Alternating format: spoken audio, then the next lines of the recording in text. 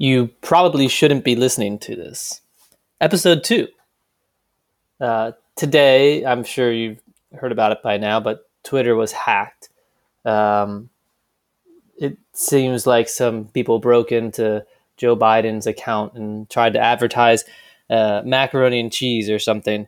And the end result of this is, I would say, both pretty scary and also heartening. um, I guess the heartening piece is that the people who hacked these accounts only made about 120,000 USD off the hack. But I suppose the scary part is thinking about what they could have done if they had been a bit more adept at the use of their hacking power.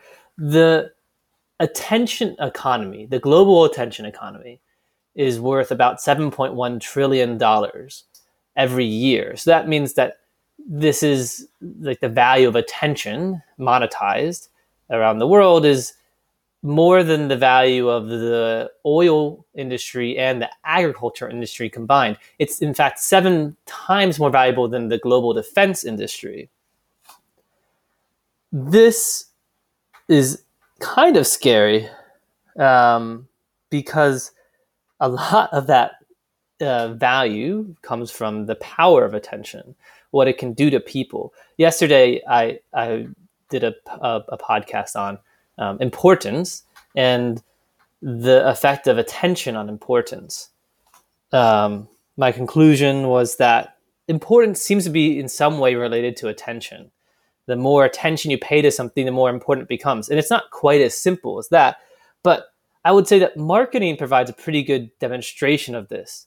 The point of marketing, when distributed through a channel like Twitter, is to get you to pay attention to an ad or a piece of content in order for you to then think that that thing is important.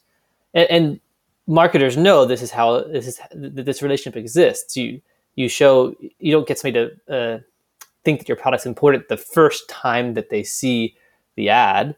You have to show it multiple times, basically slowly extract more attention from an individual until they think that it's really important that they buy Colgate toothpaste, or really important that they go out and buy a new iPhone.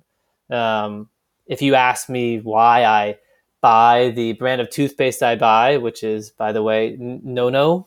I don't know if you've been to Japan recently. It's a great brand.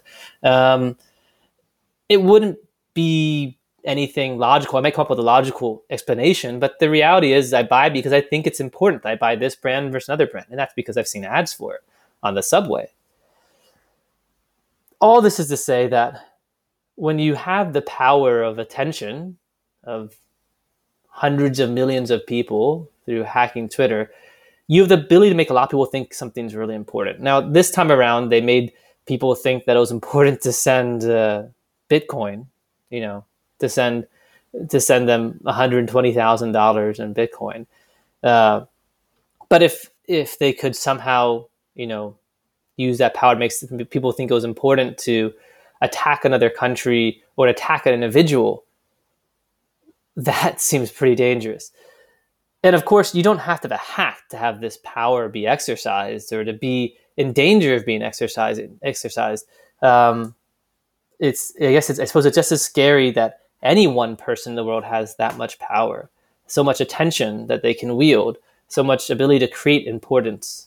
And so it kind of, in a way, gets back to the reason why some people are opposed to big government, or one reason, I suppose. Centralization of power is always kind of dangerous. If you give a few people a lot of power, there's a chance for corruption. There's a chance for them to use that power in a way that doesn't benefit everybody else. We wouldn't want to. It's not great when you have like a small government with a lot of power. The least, though, at a government, people are elected. I suppose one scary thing is at Twitter, people aren't elected. The 5,000 employees of Twitter weren't elected. They may not be the people you normally want to entrust so much power, so much power to wield attention. If indeed attention is as powerful as weapons, in fact, 7 times more valuable, then it seems like we need to have some way of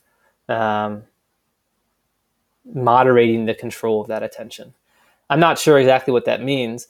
I don't think we should be electing employees into Twitter, but it certainly seems like they have more power than perhaps I would have thought.